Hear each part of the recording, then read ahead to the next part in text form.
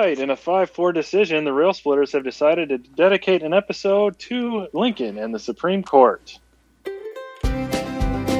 Now! Not 5, not 4, not 2, just 3. The Rail Splitter, axe in hand, looking out at a frontier of hope and possibility. Being excellent to each other and party on, dudes! Welcome to the Rail Splitter, the Abraham Lincoln podcast. My name is Jeremy, and writing for the majority this evening is Rail Splitter Mary. Hey, Rail Split Nash, how's it going? And of course, writing the dissenting opinion would be our own and everyone's favorite Rail Splitter Nick. What's up, everybody who's trying to decide, is this COVID, is this allergies, or is this just a cold? And he's also known as Obi-Wan Kenobi right now because you guys can't see him, but I thought he was wearing a robe when we first started, and he looks kind of like Obi-Wan Kenobi right now. Yes, it is a Supreme Court episode, but it's more looking like a Jedi / bathrobe than a judicial chambers robe. So we do want to talk about the Supreme Court this week for obvious reasons. Of course, we are all mourning the passing of Justice Ruth Bader Ginsburg, which we talked, I believe, a little bit about last episode. We've been away for a little bit. And then, of course, with the Amy Coney Barrett hearings and possible confirmation on the horizon, I'm sure a lot of you all are thinking Supreme Court.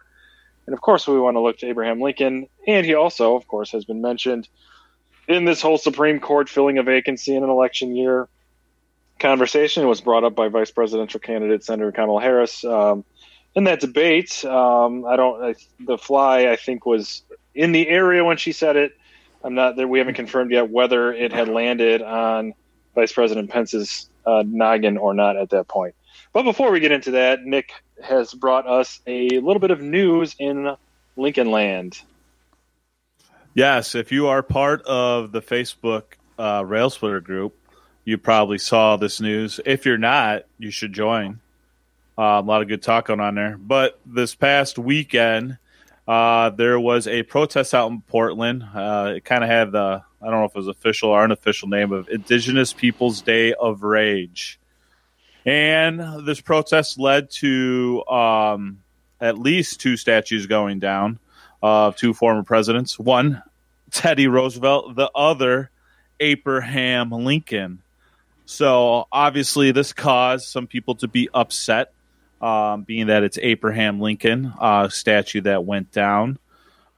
I definitely think when we're talking about Roosevelt Lincoln here, this is a lot different than talking about the Confederate statues. So definitely recognizing that, the Confederate statues that were put up to, remember the Confederacy or to send us, a message to surrounding communities, where they're more definitely a symbol of hate based on why they were put up, the speeches that were given around them, as opposed to the Lincoln statue specifically dealing with this.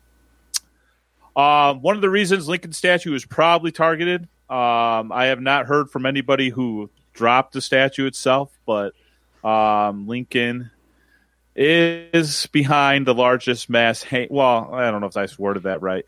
The largest mass hanging took place during Lincoln's time, and it was of 38 Dakota individuals up in Minnesota, so from the Sioux tribe.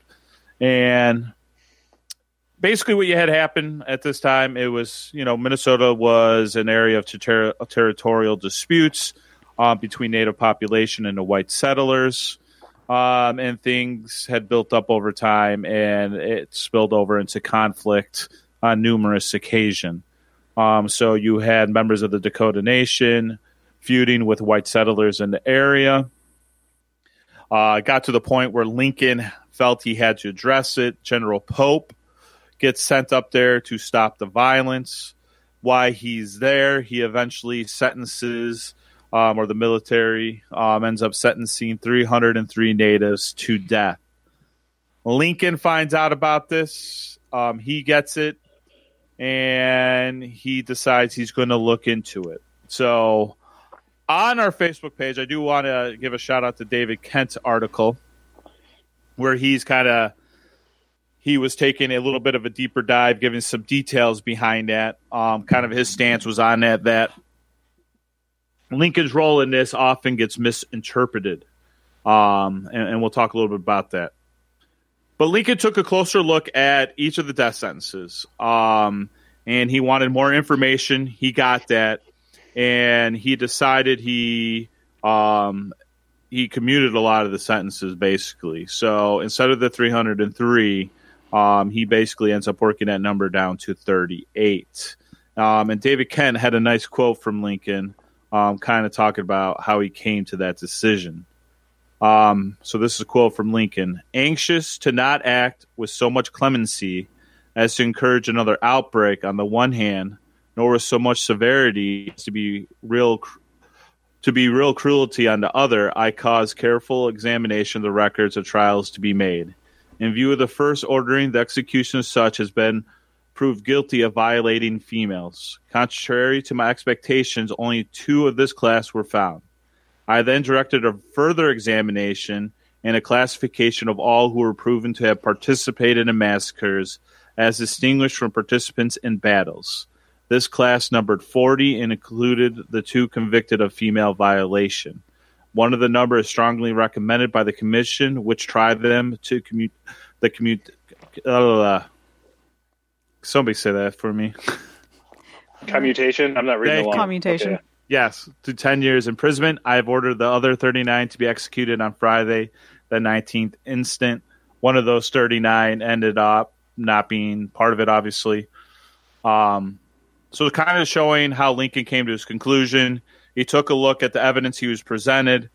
The 2 individuals who were accused of rape, he sentenced them, and then everybody else that he felt committed massacres instead of in a battle, he commuted there. David Kent goes on to argue, based on that, he saved like over 90% of the individuals themselves, was kind of his argument. So this could have been a lot worse. Lincoln took time to actually look at it and instead of rubber stamping it, and had, cut that number down drastically. Yes, it's unfortunate, obviously, that the 38 individuals were hanged. To me, the question really comes to what was the evidence that Lincoln was using? Where is that evidence coming from? How concrete was that evidence there? We've heard many stories over the years about how evidence has not been fairly, collected or shared with others. I'm not saying that necessarily Lincoln made a mistake, but I think that brings up to some points there. Obviously, you probably had the military gathering evidence. Were they doing all this on the up and up? There's been a lot of historical examples over time where that isn't, that hasn't been the case. I don't know enough detail behind this to really dive into that, but I think that is a valid question to ask. And I did find a quote from an associate professor over at the Minnesota Law School. And Chomsky's opinion was the trials of Dakota were conducted unfairly in a variety of ways. The evidence was sparse. The tribunal was biased. The defendants were underrepresented in unfamiliar proceedings conducted in a foreign language, and authority for conveying the tribunal was lacking. More fundamentally, neither the military commission nor the reviewing authorities recognized that they were dealing with the aftermath of a war fought with a sovereign nation, and that the men who surrendered were entitled to treatment in accordance with that status. So obviously this professor is pointing out that based on her opinion, that the evidence was not on the up and up, was not concrete enough. Did Lincoln know that? Should he have known that? That stuff I don't know because I just haven't dived enough into it. There's a letter from one of the individuals who was actually hanged, who sent to a local chief. You have deceived me. You told me that if we followed the advice of General Sibley and gave ourselves to the whites, all would be well. No innocent man would be injured. I have not killed, wounded, or injured a white man or any white person. I have not participated in the plunder of their property, and yet today I am set apart for execution, must die in a few days, while men who are guilty will remain in prison. My wife is your daughter. My children are your grandchildren. I leave them all in your care and under your protection. Do not let them suffer when my children are grown up. let them know that their father died because he followed the advice of his chief, without having the blood of a white man to answer for the Great Spirit. So we gave you, there's a collection of 3 different quotes here, kind of taking a look at it from 3 different angles. I think Lincoln's record when it comes to Native American stuff, and if you're looking from a Native American lens, at that time, the Bureau of Indian Affairs was known to have been corrupt. He didn't address that. Obviously, there was a civil war going on. He passed 2 major acts, the Pacific Railway Act and Homestead Act, that drastically changed the landscape out west. And definitely, if you're looking from a Native American perspective, they would look at that, I am sure, in a negative light, because that led to a lot of slaughter, a lot of massacres, fueled some of the what is known as the Indian Wars. So I think it's a fascinating topic, Lincoln and Native Americans. Obviously, a terrible situation. Could have been worse. Lincoln did commute, 90%, about 293, if I'm doing the math correct off the top of my head, of the sentences. So, I don't know. Thoughts from you guys? Yeah, I think, and thank you for doing the heavy lifting on the research for that, Nick. I think that this is the quandary of every Lincoln enthusiast, Lincoln fan. Like, these are undeniably cruel things. He's on the wrong side of history. Their blood is on his hands in many ways, and there's nothing, And as we go down, anytime you start to go down the road of, like, I don't even know if I would say defending him, but like justifying or talking about the time and place, like this is without a doubt horrible and terrible, and there's no way to justify it. That said, I don't know if there's any other president before Lincoln or of that era, or anyone else who would have been president at the time, who would have done nearly what he did, or maybe I should say not did, but like didn't do, right? Like all 300 and whatever of them almost certainly would have been hanged under almost any other president, I believe. This is all conjecture, obviously. I have nothing to base that on. But a civil war was going on. He took the time. And it feels to me as if he spared as many as he could in a political world, right? Had he spared them all, this could have been, and this is not a justification, please don't get me wrong, but I feel in his mind anyway, he probably spared or commuted as many as he possibly could. Had he done all of them, or all but 2 or 3 who may have been a little bit more justified, I don't know. That could have been too high of a political price for what he was trying to do, the game he was playing, which was to keep the Union together, end enslavement. And I do think that he should get a little bit more of a pass on the legislation that led to the Indian Wars, because there's no way for him to know that this was going to end up in this situation. Yeah. Now, as far as me being, hold on real quick. Yeah. I wasn't like saying that to point a finger at him. Oh, I don't think you were. Yeah, okay, I didn't. Okay. It didn't come across that way. It did not come across that way. No. Okay. But it's worth noting, and I will say this: as someone who, takes Lincoln with for everything, right? His weaknesses, his strengths. I use him as a role model. He's a hero of mine, as he is for many. His humanity is what makes him real, right? He made a ton of mistakes, and this is certainly a huge one. Him being a hero of mine, I fault the people who took his statue down. Not at all. Like, to me, I think it's fine. I think that there's quite a lot of it takes quite a lot of audacity to shame indigenous people and descendants of indigenous people, to say you're taking public property and destroying it. That's wrong. This belongs to the people and you're taking it for yourselves. Like, the irony of that is just so staggering to me, that so much of communal property of theirs was all of it was stolen from them. I have no problem whatsoever with the statue coming down. Our nation's history with indigenous people is I feel, the worst, right? I mean, enslavement, obviously, I don't want to get into which is worse, enslavement or treatment of indigenous people, but those are the two, just obviously there's no superlatives that could amply describe it. But as far as things we need to own about our history and look at and learn from and grow from, the original sins of our country are enslavement and the genocide of indigenous people. So, I don't have any problem with them pulling down a statue or a monument for a hero of mine. I think the fact that we're even talking about it, they accomplished something, because the conversation needs to happen. I completely agree with everything you said, Jeremy, and kudos to you, Nick, for doing the heavy lifting on this as well. Coming from a country in Canada whose treatment of Native peoples has also been it's been downright horrible, and we finally started acknowledging it, which is good. But yeah, Jeremy, what you said about the statue coming down, I completely agree with you. And I think too, Lincoln did what he could. The fact that he took it from over 300 down to in the high 30s, that's something. And if you look at how Lincoln was, whenever he had an execution to sign for a soldier, he looked at it and he didn't want to do it.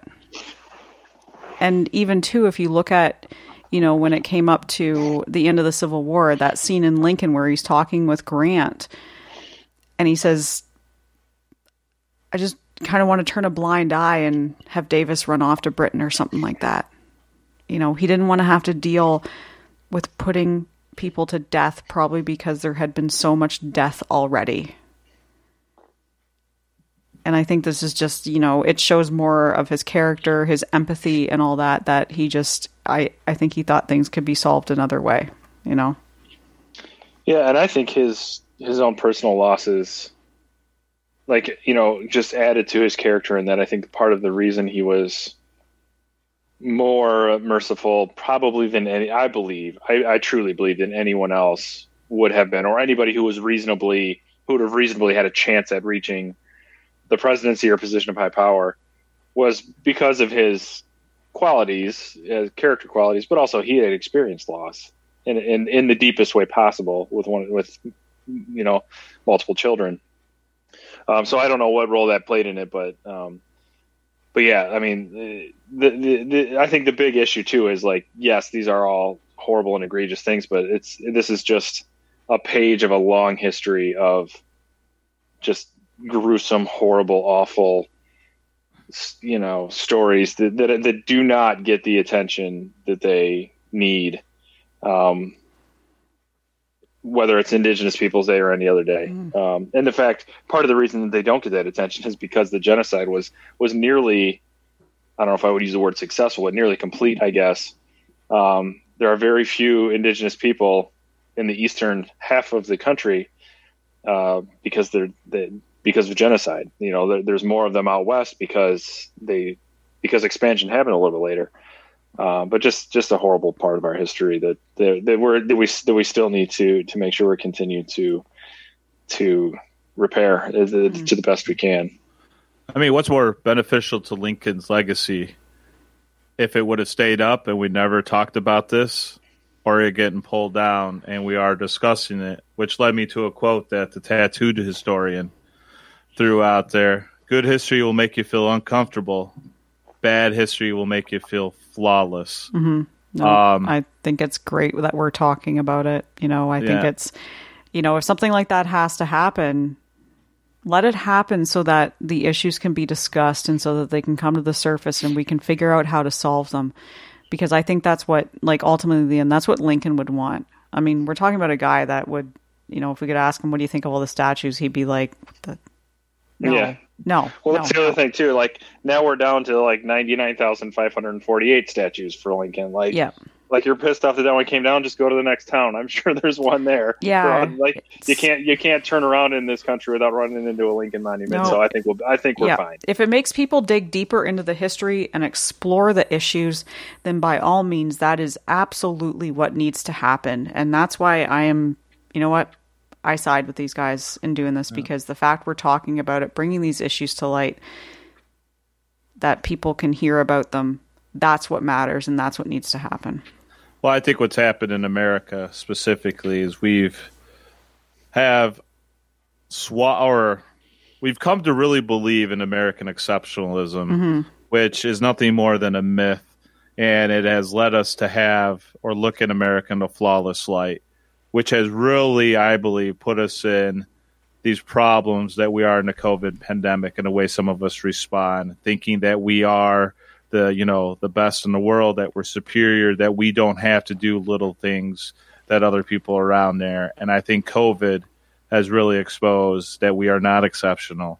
Nobody's exceptional, that we are just right there with everybody else. And I think if we spent more time looking at the good in history, which we've done plenty of, but also looked at the flaws, we'd be a lot better along. And I guess one of the good things about that is a lot of the stuff that's happened in 2020 is putting that stuff out there on the table to no longer be ignored. Yep, absolutely. Well, and I think that's part of the reason I'm proud of this show, and I'm proud to be involved with the two of you, is like this show is very much we praise Lincoln. We and at no point I feel we acknowledge his flaws. Like we learn, like not only do we acknowledge them, we accept them like as part of who he is, and wrestle with that. And this is still a show by and for the people. No, for Lincoln's fans, right? I mean, that's who our audience is. That's who we are.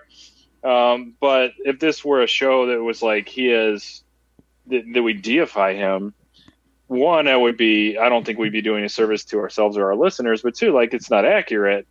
But I think that's a good example of if our history was all positive, Lincoln was the best person who ever lived, which he may have, I believe in many ways he was, but like his flaws are part of who he was. Exactly. They're part of who we are, like, right? And we learn from them, and I look at him as a flawed person who made exceptional impact on the world and did, I feel, more for oppressed people than any other white male has done before or since. Which is not to say he's perfect, which is not to say there's not things that I absolutely abhor about what he did or who he was, but let's take people as who they are, because outside of religious circles, there's no perfect people. So no. And this is kind of, and I think that part of our show too is like using Lincoln as a example of just the history of our country and our world and humanity as a whole. So I think it's important, Nick and Mary both, I appreciate your insights on really one of Lincoln's major failures and major flaws, which is also, of course, one of the United States and the world's really major flaws is the treatment of Indigenous people. So it is important to honor Indigenous Peoples Day in early October, and it's good that we've transitioned from celebrating an enslaver and a murderer in the first white person, arguably, one of the first white people to come to what they would call the New World, and transition that to honor the people who were his victims and many others' victims. And I believe you and me, boys, live in a city that officially recognizes Indigenous Peoples Day. We do. And I started off just kind of a little, just trying to be a little bit of good trouble, I guess, or just maybe even being a smart ass. And I would put it on all of our school stuff, Indigenous Peoples Day, and people would roll their eyes. But, now it's a thing in our district, and I'm proud to work in our school district. We didn't say Indigenous Peoples Day, but we stopped calling it Columbus Day, and now we call it Fall Break. So baby steps, we'll just leave it at that. We have National Indigenous Peoples Day here in Canada too. I just Googled it. It's June 21st. Oh, nice. And and Canada obviously has a long and troubled history as well. But yeah, we do. We finally started recognizing it. And I, as I've said before, I work in my county's library system, and, we get new books in every week. The amount of books I see coming in now that are starting to talk about the residential schools, about the treatment of the natives is just, it makes me, I'm like, good. I'm glad this history is finally being put out there. And it's not just, books for adults to read. It's, for, elementary school children to read too, which is good. I'm glad they're learning about it. I learned about it a little bit in school, but not to the extent that I feel that I should have. Not to the extent to have the understanding of just what was done. And that's finally being done now. So I'm really happy that my country is taking the stance they are to face up to that and just, recognize, this was wrong. Agreed. So now we're going to switch gears, if there's a way to somehow seamlessly do that, to the Supreme Court. So obviously the Supreme Court is certainly a topic of conversation here in the United States. I think specifically the conversation around the Supreme Court is twofold. One, how appointments can, do, and should happen, and also what the role of the court is. And I think Abraham Lincoln's relationship and actions toward and around the Supreme Court are very important historically now. So we're going to talk all about Abraham Lincoln and the Supreme Court. And we will mention some things along the lines of Senator and Vice Presidential candidate Kamala Harris talking about Lincoln making an appointment late in his term and after an election, but before an inauguration, and all of those details. So first, and I don't know, Mary, if you wanted to take this, because I actually don't know who actually put this in the show notes between you and Nick. We'll talk a little bit of background information about the Supreme Court for a refresher for our listeners. So let's talk a little bit about the Supreme Court and then go into Lincoln's role in it. Right. Yep, I can for sure do that. Okay, so the U.S. Supreme Court was established in 1789 by Article 3 of the U.S. Constitution. So it can be just comprised of 6 members, but most of its history, it's been 9. The number is set by Congress, not the Constitution. And the court first convened for the first time on February 2nd, 1790. The first Chief Justice was John Jay. And Lincoln would have first encountered the Supreme Court when he was in Washington as a congressman. And he would have attended sessions of the U.S. Supreme Court, would have heard Daniel Webster argue a case, and he most likely saw Roger Taney. How do you say his last name? Is it? I believe it's Tawney. Tawney, okay. Which is not phonetical at all. I believe Tawney. That's how it is. Okay, well, my Canadian accent's screwing that one up. And then, so Roger Taney is actually Chief Justice during Lincoln's presidency, although he will pass away on October 12th, 1864, which we're going to talk about more of what happens after that later on. And he was appointed Chief Justice in 1836. And he will be Chief Justice not only during, like Bleeding Kansas and all that, when tensions are running high leading up to the Civil War, but he's going to be the Chief Justice during much of the Civil War. And prior to that, he serves as Attorney General, Secretary of Treasury under President Andrew Jackson. And he's also the first Catholic to serve on the Supreme Court, which I found interesting. So many decisions that he makes during this time, especially those relating to slavery, are met with a lot of controversy. The most famous of these would be the Dred Scott decision in 1857. Yep. So if I could, I'm sorry, Mary, just to jump in real quick. Go ahead. So looking at the arc of history of the Supreme Court, so I think it's important to note, and I, sometimes kind of, I'm interested in Supreme Court history as, just kind of obviously as a hobby. But so Roger Taney is the 5th Chief Justice of the United States, which is interesting in a couple of respects. One, you get all the way to the end, essentially the end of the 16th president, and he's only the 5th Chief Justice. But really, I would argue, in effect, he was the 2nd, because the Supreme Court doesn't really become what it is, even remotely what it is now, until John Marshall becomes the Chief Justice in 1801. So you have John Jay, of course, is the first one, and the country is just getting started. He's he was one of the Federalist paper writers and a Federalist and very important person. But he's Chief Justice for just short of 6 years. His successor is Chief Justice for 138 days, John Rutledge, and then Oliver Ellsworth is the one. It follows him for about 5 years. So you go about 10 years with really three, but effectively two Chief Justices, and there's really not any hugely major cases that have impacts for a long time.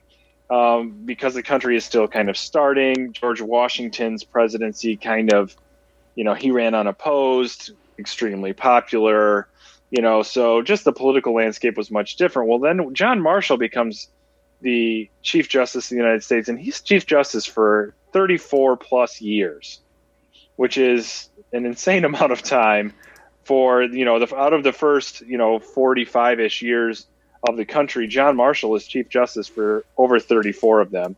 And he really significantly increases and grows the role of the court.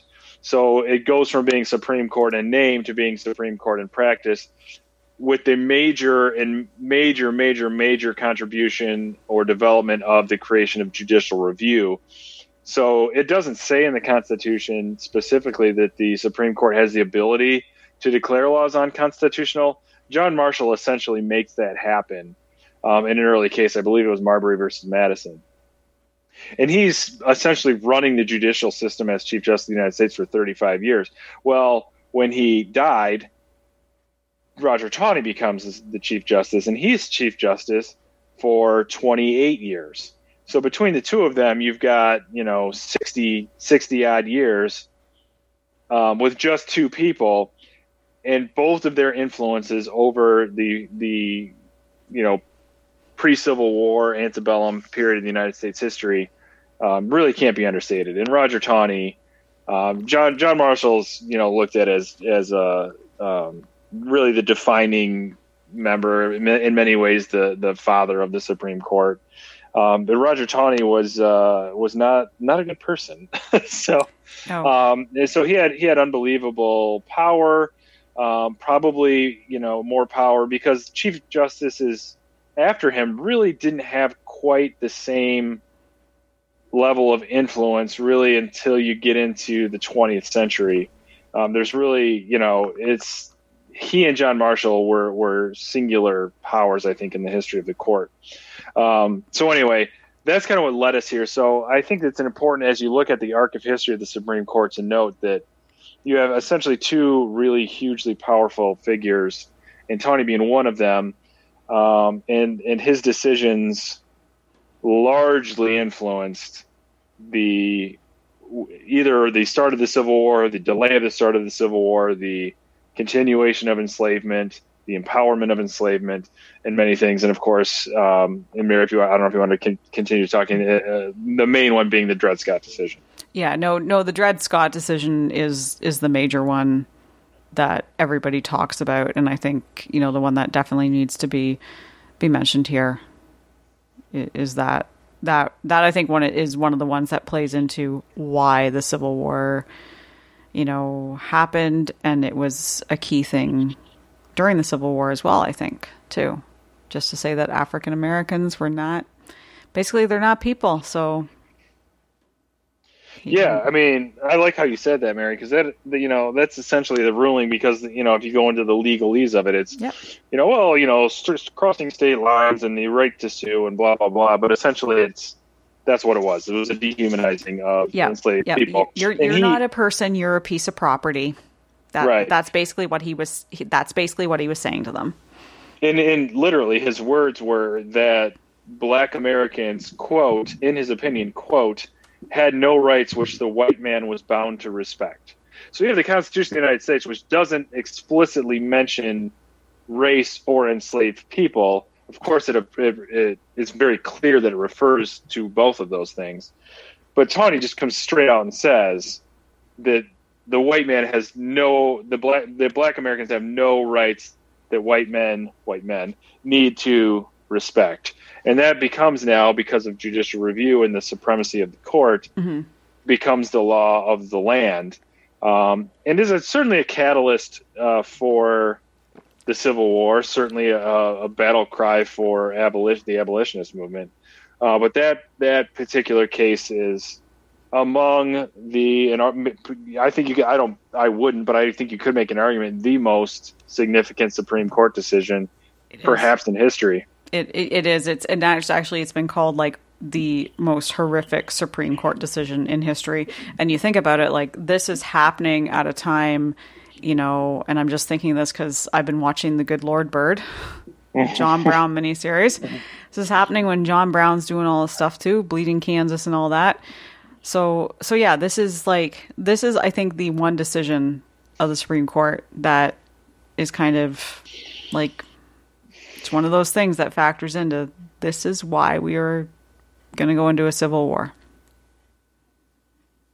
Can we just talk about how he looks like a white racist real quick? Oh, Tawny? He does. Oh, he yeah, does. he fucking does. He does. I mean, he really does. Like him and like Calhoun. Oh, like, God. Both those of them. two, like if you go, all right, picture a white racist from the Civil War they era. would be the poster Bam. boys. Well, in the, not to get too far off into this tangent, but Calhoun, I think, is like, if we're judging people by appearances, he was like, he had a very long career, and like early in his career, he was like he looks like Jim Harbaugh. If you look up him and Jim Harbaugh, he looks like Jim Harbaugh. But like he was a very nice looking person, but by the time he's like right pre-Civil War years, he's it looks like something out of like a 1930s He horror looks movie. kind of like Doc Brown if Doc Brown were like 90 years old. And Yeah, like there was some sort of like if Doc Brown used the DeLorean to go to 2020 and then came back to talk to Marty, he would look like John C. Calhoun. Like, He would. Marty, you can't go to 2020. Great Scott. Yeah, great Scott, Marty. Oh, man. I challenge you to find a podcast who can go off the rails as well as we go off the rails. is Doc Brown the actor who plays him? Is he dead or alive? Christopher Lloyd, he's got. I think Christopher he's Lloyd, alive. he's still alive. I actually he's still saw alive? him. Okay. I was at a Toronto Comic-Con, and I was outside sitting on a bench as I was leaving, and I got to watch Doc Brown have a cigarette with Geordie LaForge. Wow. Yeah, Great Scott, I think is the proper thing. that to say was there. what I was like, holy shit. So wait a minute, the Reading Rainbows guy smokes? Yeah, Oh. he and Doc Brown were out having cigarettes together. I did not go over and say hi to them. I just kind of waved to them, and they waved back. That's it. pretty awesome. You Yeah. should have got a picture. Would have been a great picture. It would have, but I was like, no, you know what? These two are on a break. They've been seeing people all day. I'm not even going to go over. So I waved LeVar at them Burton. from the bench. Sorry. And Took then, me a minute. I wanted to use his name, LeVar Burton. yeah, not the Reading LeVar Burton. Rainbows. Yeah, no, but Yeah. I saw Doc Brown and Geordie LaForge having cigarettes together on a bench in Toronto at a Comic-Con.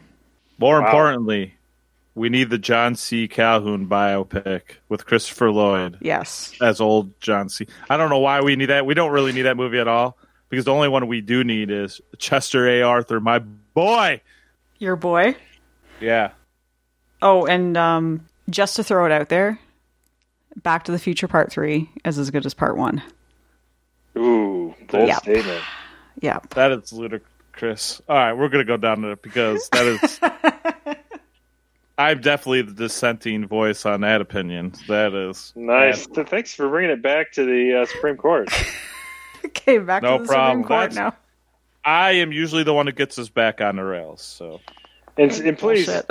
challenge me on this. If you Google young John C. Calhoun and tell me he does not look like Jim Harbaugh, that is something I will take challenges on that.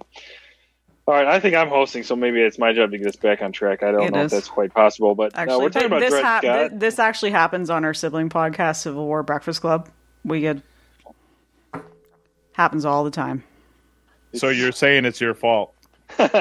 we see the common denominator here. Yep. Okay. Fine. It's me. So, and I think looking at, I think we point to the Dred Scott decision, and officially it's Dred Scott v. Sanford, where, and just to give you a little bit of background, yes, the effective ruling is that Black Americans have no rights, but Dred Scott was an enslaved person who was brought to a free state, I believe it was Michigan, and then sued for his freedom, saying that he was in a state which slavery was not allowed. So because they weren't following states' rights, he should be free. To me, this decision is fascinating because the whole structure of enslavement was built on this states' rights argument that the states had the right to choose. So then Dred Scott goes to a state that has chosen not to enslave people and says, like, I can't be enslaved because of states' rights. And the Supreme Court rejected that claim and said that the states had to enforce it. So this decision, I think, is important because of what Lincoln's role with the Supreme Court becomes.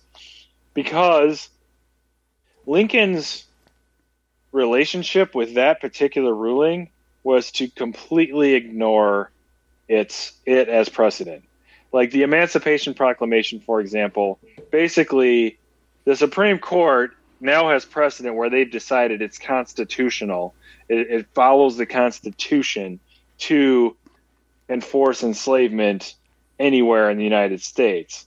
And the Emancipation Proclamation says, no, that's not how it's going to be. And at the time, popular opinion, especially in the North and in the Union, would support that. So the Supreme Court kind of just kept its mouth shut. But Lincoln essentially just, I don't even want to say ignores that, but kind of gives the middle finger to that ruling throughout his presidency. But as we transition into Lincoln's role with the Supreme Court, I do think it's important to mention that Lincoln was on record with his opinion of the Supreme Court kind of rejecting its supremacy, saying that the people should be those who determine that, not the court. So he was actually kind of in favor of reducing the power of the Supreme Court, which is, I find interesting, him being an attorney and looking at the court now, because now the court's role is unquestioned. It's unchallenged. Like if the Supreme Court decides something, that's it. It's accepted as final. And there's now decades and, a century probably where you can look at that as precedent. Lincoln in his first inaugural talks really directly about the court. And arguably in strong, the strongest language he uses about the Supreme Court. And he says, if the policy of the government upon vital questions affecting the whole people is to be irrevocably forced by the decisions of the Supreme Court, the instant they are made, the people will have ceased to be their own rulers, having to that extent practically resigned their government into the hands of that eminent tribunal. So what he's saying is, if the big questions are decided by the Supreme Court, you've taken the power away from the people, which to me is a hugely prescient argument, because now I think people on all sides of the political spectrum, when the Supreme Court rules against how they feels that power is taken away from the people. So many, many times I think you'll see this push even up to today. And of course, abortion, I think, is, in a woman's right to her own body, however you want to word it, is kind of like tends to be the issue before the Supreme Court. And I think both sides are saying the same thing. Like the Supreme Court decides this, you're taking away the decisions of the people of their religious freedom, or you're taking away the rights of the people to their own bodies or to make their own medical decisions. And basically what Lincoln is saying here is that the Supreme Court takes away power from the people, which I think there's a lot to that, but I feel that way when I'm looking at decisions that I disagree with. When I look at Brown versus Board or Roe versus Wade or I can't remember the ruling, but the ruling on same-sex marriage or marriage equality, I should say, or even affordable care, or whatever it is, like you're affirming the power of the people when you uphold these issues, when you strike down things that may not be the will of the people or the will of me. I don't know. It's an interesting question, I guess, about justice and what is justice. What would be justice? Just because I feel like I need to owe you guys explanation why I was on my phone so long. If they ruled against neckbeards, because John C. Calhoun has a ridiculous neckbeard. Oh, that's right, he does too. Sorry, I've been distracted the last 10 minutes looking at John C. Calhoun's neckbeard. Does young John C. Calhoun resemble John Harbaugh? Am I right in that at least? You are right about that. He did not have a neckbeard in that. Dude, the neckbeard is like if I shaved my whole face and kept nothing but the portion that's on my neck. It is gross. Okay, no, that's wrong. You make a good point, Nick, because I think people erroneously call neckbeards like chin beards. Sometimes they call neckbeards. Yep. Like his was literally it's his neck. It does not touch. Nothing that could be considered his face is touched by facial hair. Who does that? It's almost like maybe a throat beard. It's really horrible. Who does that? It looks super long too. It's like poking out of his collar. Ew. Oh God. I don't know, man. Ew, no, David. Sorry, I've derailed this. It needed to be said. I felt like it did. Air your grievances. Okay, so coming back to Abraham Lincoln and the Supreme Court, which is why you all have tuned in. Perhaps we'll title this episode Calhoun's Neckbeard. I don't know. But we're going to talk a little bit about legal issues that arise in Lincoln's presidency and how that is handled. Because Roger Taney is still the Chief Justice of the United States. Talking about peaceful transitions of power and, dissent and agreement in different parties. I find it fascinating that Roger Taney was the person who swore in Abraham Lincoln using the Bible that they used, the two of them touched. Barack Obama was sworn into office, and our current president was sworn into office, all with the same Bible. Yeah. I think that it's maybe a good thing about peaceful transition of power that Roger Taney swore in Abraham Lincoln, who could not have been more opposed to each other's positions. But the big legal issue in Lincoln's presidency, of course, is habeas corpus and what he did with that. So, Mary, if you wanted to talk a little bit about that. Yep, and I'm not going to go into too much detail with it. I actually I looked at the research I had done for our episode about habeas corpus. So if you want to go back and listen to that one for more detail, do that. But what it means, the writ of habeas corpus literally means that you have the body in Latin. So it's a court order to a person or agency holding someone in custody to deliver the imprisoned individual to the court and show a valid reason for that person's imprisonment. So what that means is basically Lincoln suspended that in certain areas during the Civil War. So basically it's you can be arrested without reason. You can just be you look suspicious. I don't like the way you look. Hey, you have a neck beard? You're going to jail. That's basically how it was. So it was on April 27th, 1861 that Lincoln issues an order to General Winfield Scott, which authorizes him to suspend the writ of habeas corpus, but only near any line between Philadelphia and Washington, D.C., including the border and slave state of Maryland. So he does that. And that's and habeas corpus is still an issue. That was brought before courts and at least discussed with Guantanamo Bay and suspected terrorists, and because many people who were suspected of being terrorists did have their writ of habeas corpus suspended. I think the specific issue there was I don't believe they were United States citizens, so they didn't have that right. But anyway, it's not as if that was an old issue or is an old issue. And the reason that the reason Lincoln was able to do that was Article 1, Section 9 of the Constitution is the privilege of the writ of habeas corpus shall not be suspended unless when in cases of rebellion and invasion the public safety may require it. So Lincoln felt that he was definitely well within, his powers of being president or whatever, that he was able to do that. And it was challenged by the Supreme Court. Taney said that, no way, you can't do this. But Lincoln stood his ground in his message to Congress on July 4th, 1861. And he said, all the laws but one to go unexecuted and the government itself go to pieces, lest that one be violated. And Lincoln told Congress that he had acted sparingly, but if he had to, he would act decisively in the future to preserve the Union. So basically, I've only done this in certain areas, but you better believe I will do it everywhere if the need arises.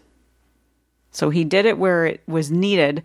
Whether that was right or not is still controversial, but that was the first area where he comes up against the Supreme Court. And Tawney argues that it was only Congress that could suspend that, and Lincoln was usurping the role of Congress and the judicial branches of the government. And he warned that Lincoln was on the road to becoming a military dictator. So Lincoln's only been president for just a few weeks at this point, and that's what Tawney is saying about him. Yeah, and I think that the habeas corpus, and again we did a whole episode on it. It's check that out for sure. But this is where Tawney and Lincoln kind of go head to head for the first time, and of course, as Lincoln's, I don't even know if I'd say popularity, but role grows with the Civil War, just the burden on him as the office. I think the Supreme Court after that kind of takes a back seat to the presidency, just because of the crisis the country was in. There's a couple layers to the habeas corpus argument. One is could he, should he? Mm-hmm. But I think that the big, or maybe the bigger issue is that perhaps he not the yes or no, could he or couldn't he have, but he did it more than he should have. And it was the burden of to who, which people are we denying it to, was infringing upon more the national security or the cause. I think it became political in nature, which is certainly a problem. No, I would agree with that. So looking then, were there any cases, Mary, that you wanted to talk about specifically? Not any specific cases. I think we can probably move on to the part about the justices and specifically the appointment of Salmon Chase. Yeah, so just talking quickly about emancipation, and I think that's because Tawney was the Chief Justice of the United States until 1864. Now, the 14th Amendment didn't go through until 1865, but I think it's important to note that Lincoln's, for many reasons, but I think the Supreme Court had part, his opinion on Supreme Court had to play a role in abolishing slavery through constitutional amendment as opposed to abolishing slavery through law.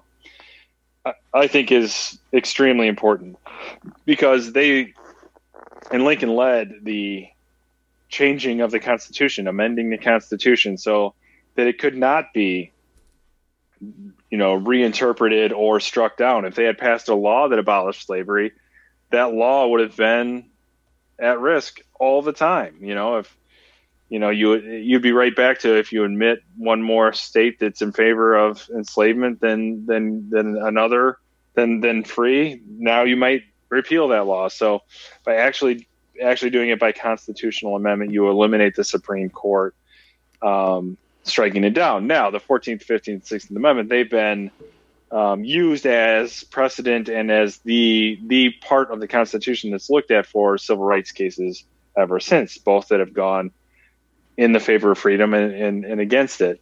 So it is very important, but I think that the fact that the emancipation work was largely done through constitutional amendment shows one, the dedication to it and its importance, and also realizing that they needed to just eliminate the Supreme Court from interpreting it perhaps as unconstitutional. And Tawney probably had a little bit to do with that, because if there was another Tawney, that probably would have happened. So let's talk a little bit about the Supreme Court justices appointed by Lincoln. Okay. All right. So Lincoln will appoint 5 justices during his presidency, the last of these being Salmon P. Chase. And he appoints him just after, obviously he waits till after Tawney's death in 1864. But the other one he appoints are Noah Haynes Swain, Samuel Freeman Miller, David Davis, who was one of his friends from Illinois, and Stephen Johnson Field. So Chase is the last one that he's going to appoint in late 1864, and this one came up over the last few weeks because of a comment from Senator Harris that she made during the vice presidential debate. Lincoln deferred naming a new Chief Justice until after the election. And there's been a few news articles written about this as well. So I was doing some research about this, and in the book 1864, Lincoln at the Gates of History by Charles Braceland Flood, he writes that Tawney's death gave Lincoln the opportunity to name a new to name a new Supreme Court justice, a permanent position far more prestigious than the other government posts that so many had sought during that election year. Lincoln had the option of giving a justice already on the court the Chief Justice position and bringing in another man as one of the 9 justices, or appoint someone not on the court directly as the Chief Justice. John Hay would write to Nicolay, "It is a matter of the greatest importance that Mr. Lincoln has ever decided." So this is a huge thing that Lincoln is thinking upon. Now, as it turns out, Tawney, it was known that he had been sick for a while. And in late June of 1864, Lincoln had actually told Chase, "Yes, you will be the one that is appointed." So that was already like a known thing there. And so right after Tawney dies, it's just like after, Ginsburg dies. There's so many that come forward. There was Justice Noah J. Swain. He writes to Chase to put in a good word for him for Lincoln. David Davis is also seeking the Chief Justice role as well, and he thinks he's going to get it because he's Lincoln's friend. Edward Bates, who had served on Lincoln's cabinet, is looking for it. William M. Evarts, a Republican lawyer, is also looking for it. Monty Blair, former member of Lincoln's cabinet at this time, also looking for it. But Chase is the primary candidate in this case. So he's Lincoln's former Treasury Secretary. Lincoln had accepted his resignation in June, which is the 4th time that Chase had resigned. And finally, Lincoln's like, "Fine, you're done." And he ends up being obviously the one that Lincoln picks. Charles Sumner would write to Lincoln 2 days after Tawney's death, reminding the president that he had told Congressman Samuel Hooper that past spring that when Tawney died, he intended to name Chase as his successor. It's important to know, too, and Doris Kearns Goodwin makes this, or, maybe makes a statement, makes this argument, whatever, but or maybe the thesis, but she felt very much, and of course in in the 19th century, but in 1864, the president was not the assumed nominee by any means. Many presidents before Abraham Lincoln did not get their own party's nomination for a second term. A good example is James Buchanan. He was of the party that had control of the White House, and Pierce didn't get the nomination. Buchanan did and became president. So Lincoln did have competition for the nomination of the Republican Party, and his biggest competition was not Sumner, it was Chase at that time. And Kearns Goodwin at least makes the argument, and I think she makes it pretty well, that part of Lincoln's strategy to not have any opposition to his own nomination, specifically from Chase, was to appease Chase with a promise to make him Chief Justice of the United States. So I think a big element of that was so Chase would not run against him, because Chase was, at least on paper, a stronger abolitionist, or at least had a longer record of being an abolitionist. So Lincoln kind of said, "Hey, you want to be Chief Justice?" And Chase's thoughts was, "Well, if I say yes to this, I'm not going to run for president." And he basically accepts that, says that he would do it. Yeah. No, it's absolutely a political thing to make sure you've got somebody in there to kind of balance out what is going on with slavery and all that. Chase is a known abolitionist. And so that happens, Chase ends up getting confirmed as the Chief Justice. But as it turns out, that it was very political for Lincoln to do that, because there was 2 instances where he confirms his true feelings. To one friend, he said he would sooner eat flat irons than to do it. And Lincoln had been given a chair made from elk antlers. And Gideon Welles, Secretary of Navy, wrote in his diary, "The president told Democratic Senator Zachariah Chandler of New Hampshire that he would rather have swallowed his buckhorn chair than to have nominated Chase." So there was something going on there personally, but Lincoln was able to rise above that and politically know that Chase was the right person to have in place for that.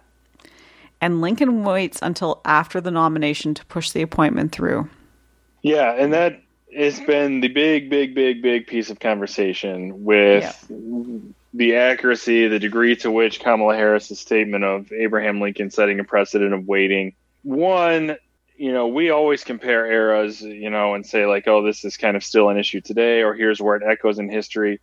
There are, I think, quite a lot of differences between 1864 and 2020, specifically with this. I think that there is quite a lot of weight to those who are saying that Kamala Harris was a little, I don't think she was misinformed, but maybe overstated it. I don't think Lincoln explicitly said, let's let the people decide and then I'll appoint, as much as it was just the timing of it. I mean, things moved slower back then anyway. I don't think he would have been able to ram it through had he even wanted to. No.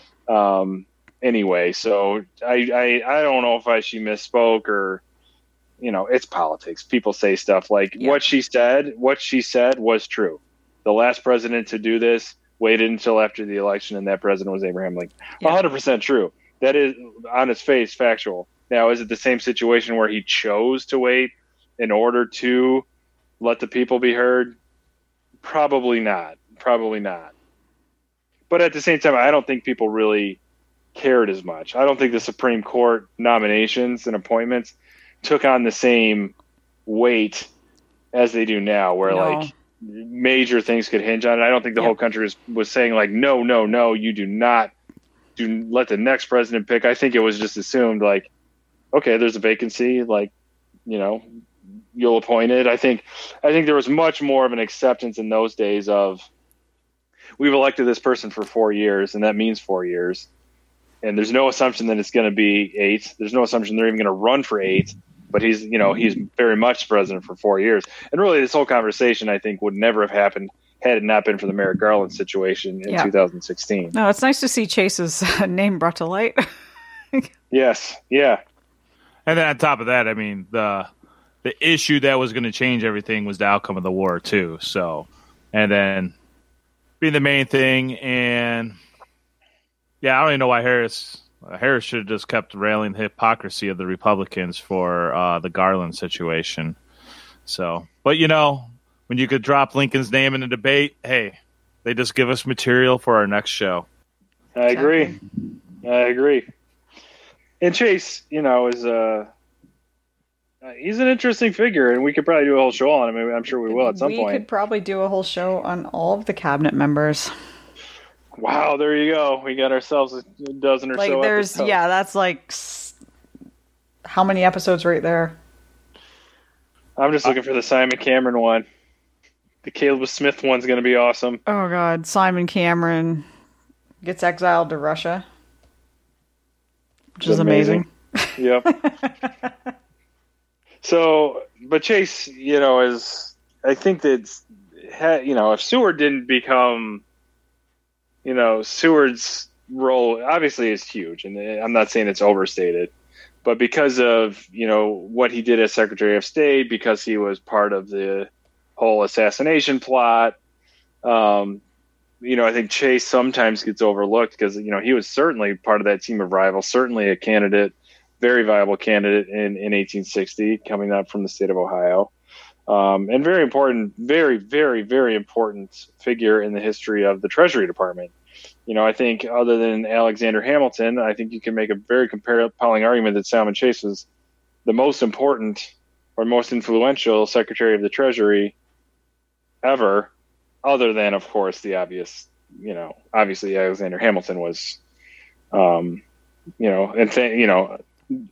hit Broadway musicals aside, I think it was still undeniable that he was the most influential.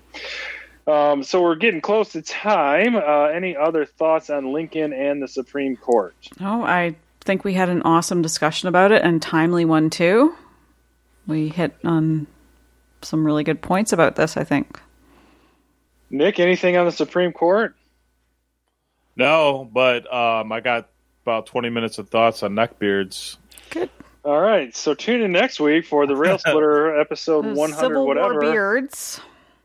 Nick will be talking about neckbeards. The neckbeard thing is a joke. We probably could do a pretty awesome episode on Civil War beards. Yeah, I agree on that. Yeah, we could.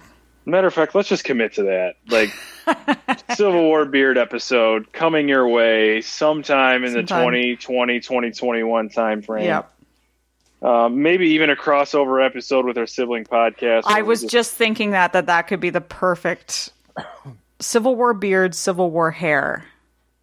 Who had the best? If you're rolling your eyes right now, I respect that. Yep. But it'll still be an awesome episode. It will be. So, all right, let's get on to our weekly features. Every week we like to highlight a social media post, either from one of our followers or from maybe a bigger media outlet. So this is features called Love the People by the People. Mine, I'm going to start just because mine's kind of stupid. I don't want to say stupid, but it's not. I like to highlight listeners as much as possible, but I'm not this week. I'm just excited that the West Wing, like, whatever bonus thing is coming out today.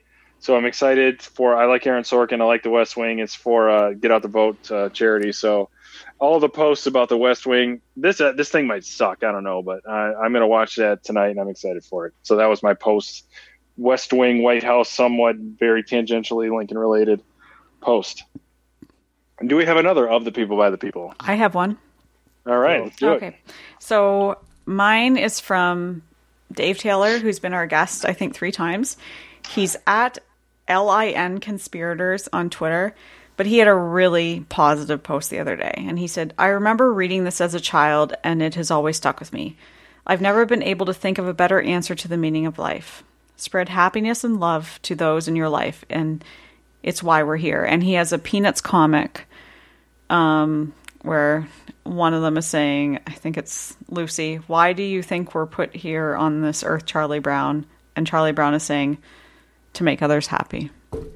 And I saw that the other day, and it was like, that's awesome.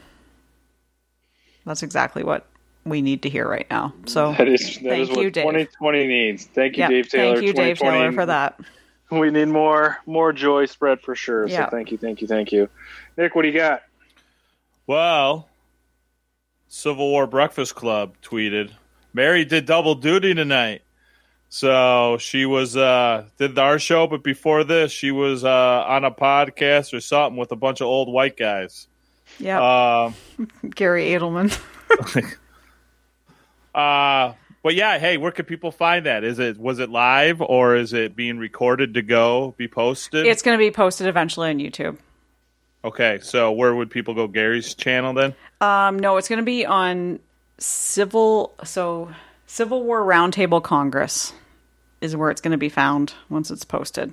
But yeah, it was an excellent lecture about Civil War photography given by Gary Edelman. It was really awesome.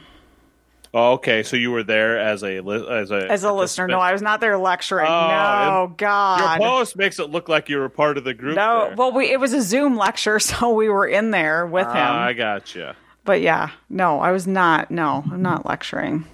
Oh, okay. Then I take that back. I thought it was more important than what it was. I'm just joking. But no, the Civil War Roundtable Congress. Were you the only female on the round table? There was 2 others, I think. Okay. It's okay. Yeah. That's good. That's good to hear. There needs to be more, though. I know. Yeah. No, I'm realizing being a podcaster in the Civil War field, like how few females there are doing this. Yeah, I wonder if podcasting. I imagine podcasting is probably male dominated. It is. I don't know. It is. Okay. No, is it something in 21st century society? Yeah, the valid point. Yeah, there we go. In the Civil War field, anyway, there's a lot more male podcasters than there are females. That's for sure. Oh yeah, I think it's just yeah. So let's I don't want to mansplain this, so I'm just going to leave it at that. But I'm proud that Mary's on our show, and we need to we need to amplify that. There's no. This is like every thought that I'm going to mansplain whatever. So. You're not mansplaining, trust me. All right, thank you. But I'm proud to have you on the show. So thank you. As I mansplain, patronize, whatever. I don't mean it. I promise you, my heart is pure. He's not mansplaining. I think he's mansplaining. Wow, that's called meta mansplaining. Wow, it's a new thing coined on the Rail Splitter on October 15th, 2020. Neckbeards. All right, neckbeards. Yeah. By the way. very much a male-dominated field. The neck. Yeah, beard no, industry. I'm glad I'm glad that's a male-dominated field right there. The one area that we're fully in support of male dominance, or those who identify as male dominance, neckbeards. Yes. And I also believe that, like all other male-dominated fields, should be universally rejected. Full beards, maybe even chin beards. Neck beards, not so much. And that moves us on. It doesn't move us on, but I'm going to say it does to our last feature, which is This Week in Lincoln, where we point out Abraham Lincoln showing up in an area that's not traditionally a historic or, educational, academic type area. Hopefully one of you have an example of it this week in Lincoln. What? Yeah. Maybe not. Gotta be something on Facebook, right? So submit to us any of your This Week in Lincoln ideas. I think, between the statue coming down and Kamala Harris's reference to Lincoln, I think those are traditional ways, but we see how pervasive Lincoln is in our lives. So. And honestly, I think what John, Tattooed Historian, said. Yes. That was like right there. That's I agree. So we'll leave it at that. Oh, Thank you. Go ahead. Hold on. I might have something. This was in the Facebook chat group. I got to open this up. Abraham Lincoln zombie containment vessel. What? That seems a little too on the nose for This Week in Lincoln. Yeah. It looks like a pencil and pen holder right here. You guys see it? Whoa, Wow. that's fucking creepy. Okay. Yeah. It is on my holiday gift list. So it's like it's a zombie Lincoln like pen holder. He's got like a scar down his face and he's zombified. It looks kind of cool. Definitely a cool holiday thing. Oh, dude, it's got like the brains inside, like the jar. You guys see that? Wow. Dude, this is pretty heavy committed stuff. I feel like Nick, you don't need to worry about that because I just feel like Curtis has probably already purchased that for you. This feels like a very much a Nick's brother Curtis thing to do, is to buy that for Nick. He might have even had it designed. Yeah, so there we go. Yeah, that's definitely true. I might be getting this for my birthday or Christmas. So there you go. I do have a Nixon Swamp Monster little doll that I got at Comic-Con once. Wow, that's really creepy, Nick. Please don't tell us more. No. It's not a doll. I guess I shouldn't say doll. It's a figure. Oh, yeah. Dude, collectors would cringe. You called it a doll.